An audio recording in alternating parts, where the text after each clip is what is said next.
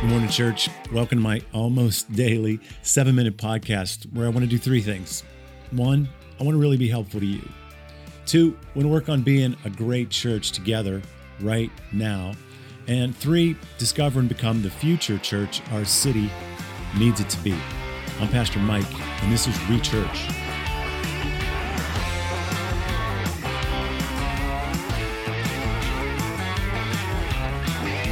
But first, some headlines. Hey, make sure you check to see what the base is on the hand sanitizer you're using. There's some out there. 3 have been recalled because they're using methanol as the base, and it's not always listed in the ingredients. But make sure you check it out. That stuff it's hazardous to your health. It can be fatal. TikTok, oh man, it might have seemed like a flippant thing, and maybe it was a flippant thing when President Trump said we're going to ban it. But the reality is, they don't have the capacity. This parent company, what is it? It's called ByteDance. ByteDance doesn't have the capacity. They don't have the resources, nor do they have the will to protect the personal data that's associated with the users of TikTok, which creates a legit national security issue. So they got to fix that somehow, which is probably going to end up being probably going to hive off their U.S. interest in that, and some companies either going to take over the control of the personal data, or they're just going to buy that part of TikTok. Could be Microsoft, but it shouldn't be a problem. It's only a $50 to $100 billion company. Someone just got to pick up with some loose change. But I think the big news of the weekend coming up, and maybe it'll be over by the time this thing posts on Monday, is who Biden picks as vice president. Kamala Harris, Karen Bass, Tammy Duckworth, or Susan Rice. In any case, woman of color, which I think is just phenomenal. It just speaks volumes to where we've come with regard to race in this country. Who knows if Biden's going to win it, but if he does, his selection here is going to break the glass ceiling twice. And then they got a legit run at the presidency, maybe even before, this is all contingent on whether Biden wins or not. I don't know if he's going to win or not, but holy moly. And they're going to be ready to be the president because he's 78 right now. He could be 80. If he's elected, he's going to be 80 something before he would finish his first term. But I don't know. That, I'm thinking at least back to Ford. You had Ford, Carter, Reagan. The presidents have died, Bush. They've all been in their 90s. So I don't know. Maybe he's got another 10 years left. If he even gets in there at all. I don't know who's gonna be the president. Who knows?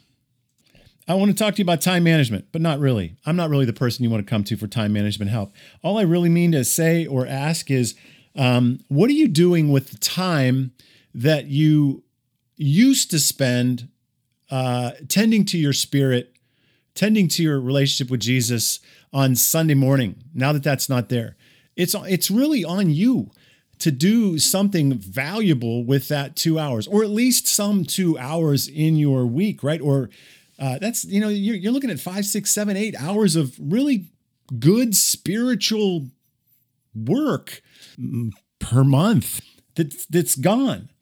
Are you taking care of yourself? Are you working on that? Because the Christian life is a fruit, right? A good Christian life is something that evolves out of inner work, transformation that is ongoing by the Spirit of God. But you've got to be about that. I mean, if you're not digging into your own spiritual development, then all this stuff that's going on with the pandemic, all the difficulties, you're handling them with your own resources, which are depleted. And that's not even a Christian life. I mean, you should be stepping up to the plate for sure, but we depend on the work of the Spirit within us to live victoriously in the midst of all this stuff. So if you look around and your relationships are strained, stress is mounting, your self-control isn't what it used to be, don't look any further than whether or not you're attending to your soul.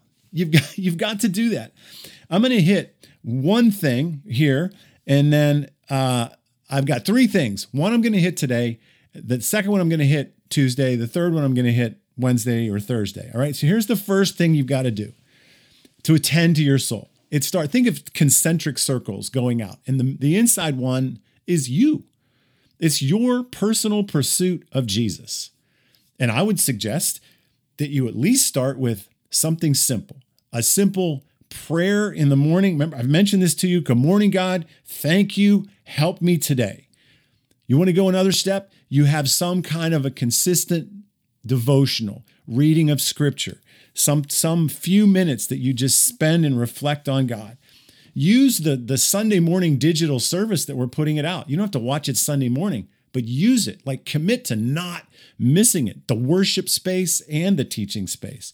What about Thursday night worship and prayer? You might say, well, that's not really my cup of tea. Yeah, but it's a spiritual space that's provided for you. And it's a way that you can actually attend to your soul and get some transformation and get some stuff going in there that works itself out into all these other spaces of life where you're struggling. So use those resources. Sunday morning, Thursday night, pick away at it, even through the week. Just use it. Or check out the resources that are out there in internet land. There's so many resources for you to use to help you with your personal pursuit of God. I would just suggest you get after it and replace those 2 hours in a way that's nourishing to your soul through the week. All right, so let's connect tomorrow morning. What do you say? Keep thinking about what it means to re-church.